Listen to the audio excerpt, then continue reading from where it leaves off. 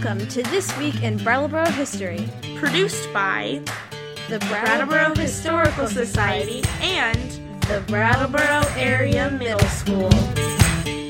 On November 13th, 1908, the Reformer declared in a bold front-page headline that Brattleboro was facing a smallpox epidemic. Dr. Henry Holton, the secretary and executive officer of the Vermont State Board of Health, came to town and closed all churches, schools, and pool halls. People were forbidden to assemble in any place for any purpose until the epidemic was brought under control.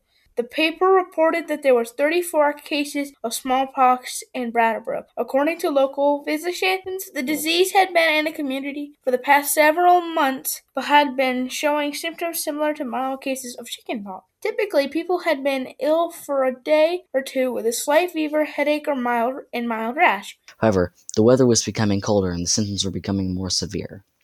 Smallpox had been a deadly illness for centuries, with a mortality rate of up to 35%. In the early 1900s, smallpox vaccines were generally available and the illness was not much of a threat. The problem was that people no longer worried about the disease and didn't bother to get vaccinated. Dr. Henry Tucker, the local health officer, said, "Nothing will do so much towards checking the spread of the disease as the cooperation of every resident in the town.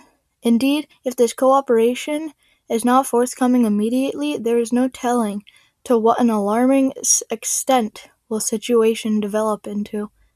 The greatest difficulty with which the local health authorities have to contend is the skepticism of the public regarding the nature of the disease. Medical records show that smallpox increases in the virulence of the coming cold weather." Every day, public health officials release the number of new cases and quarantine those infected in their homes. Within a few days, the New York City doctors confirmed smallpox cases in town. They formally reported to the select board and a large number of businessmen. Their conclusion was that the situation was serious because the epidemic had spread throughout the community, but now that the appropriate quarantine and contact tracing methods were being used, the epidemic should soon be wiped out. They said there was no cause for panic, but that every resident should obey the rules, keep a level head, and do everything possible for the public good. As the infection numbers increased, the Thompson Trust bought a 20-acre farm on Old Guilford Road and had it converted into a detention hospital. A week after the epidemic had been declared by Dr. Holton, newly infected patients could be required to move to the detention hospital until they were free of the illness. As cases increased, a second building on the farm was converted to another detention hospital so there would be separate accommodations for both men and women.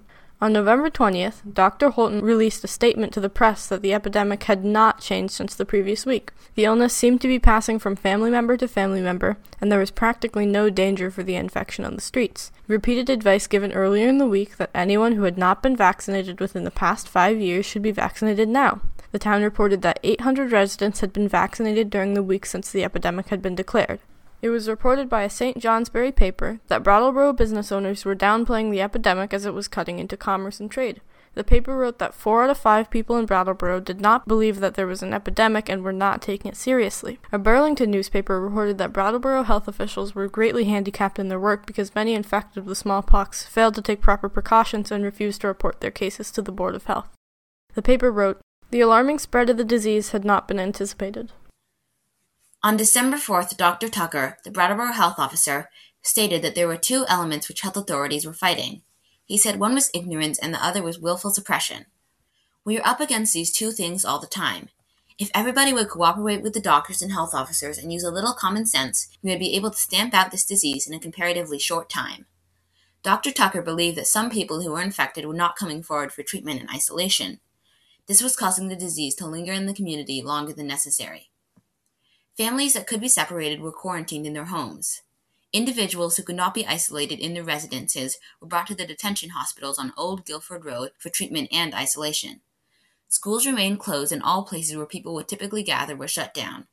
Contact tracing was aggressively pursued and health officers went into houses and apartments to identify suspected cases.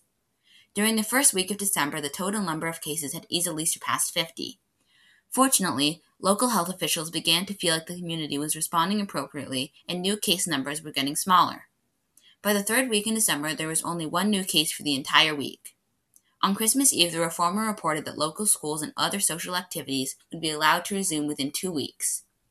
Teachers and students were required to be vaccinated before they could return to school. The schoolhouses were fumigated and, On January 4, 1909, quarantine restrictions on public gatherings in schools were lifted. The schools had been closed for 29 days. Brattleboro health authorities recorded 112 cases of smallpox in the town during the epidemic. The epidemic caused Brattleboro to basically shut down for 6 weeks. Contact tracing made the local health officials believe that the cause of smallpox outbreak was a Brattleboro resident who attended Castleton Normal School. The school had a smallpox outbreak, and it was thought that the Brattleboro person unknowingly brought the disease home with her when she came back to town for school. Reading through the newspapers of the time made us believe that there were conflict and stress during the smallpox epidemic of 1908. Fortunately, there was already a vaccine for the illness, and many got quickly vaccinated to help stop the spread of the disease. The swift action of the local health authorities to quarantine, contact trace, and provide services for those impacted by the illness also went a long way in shortening the length and severity of the epidemic. Please join us next week for another story from our community's past.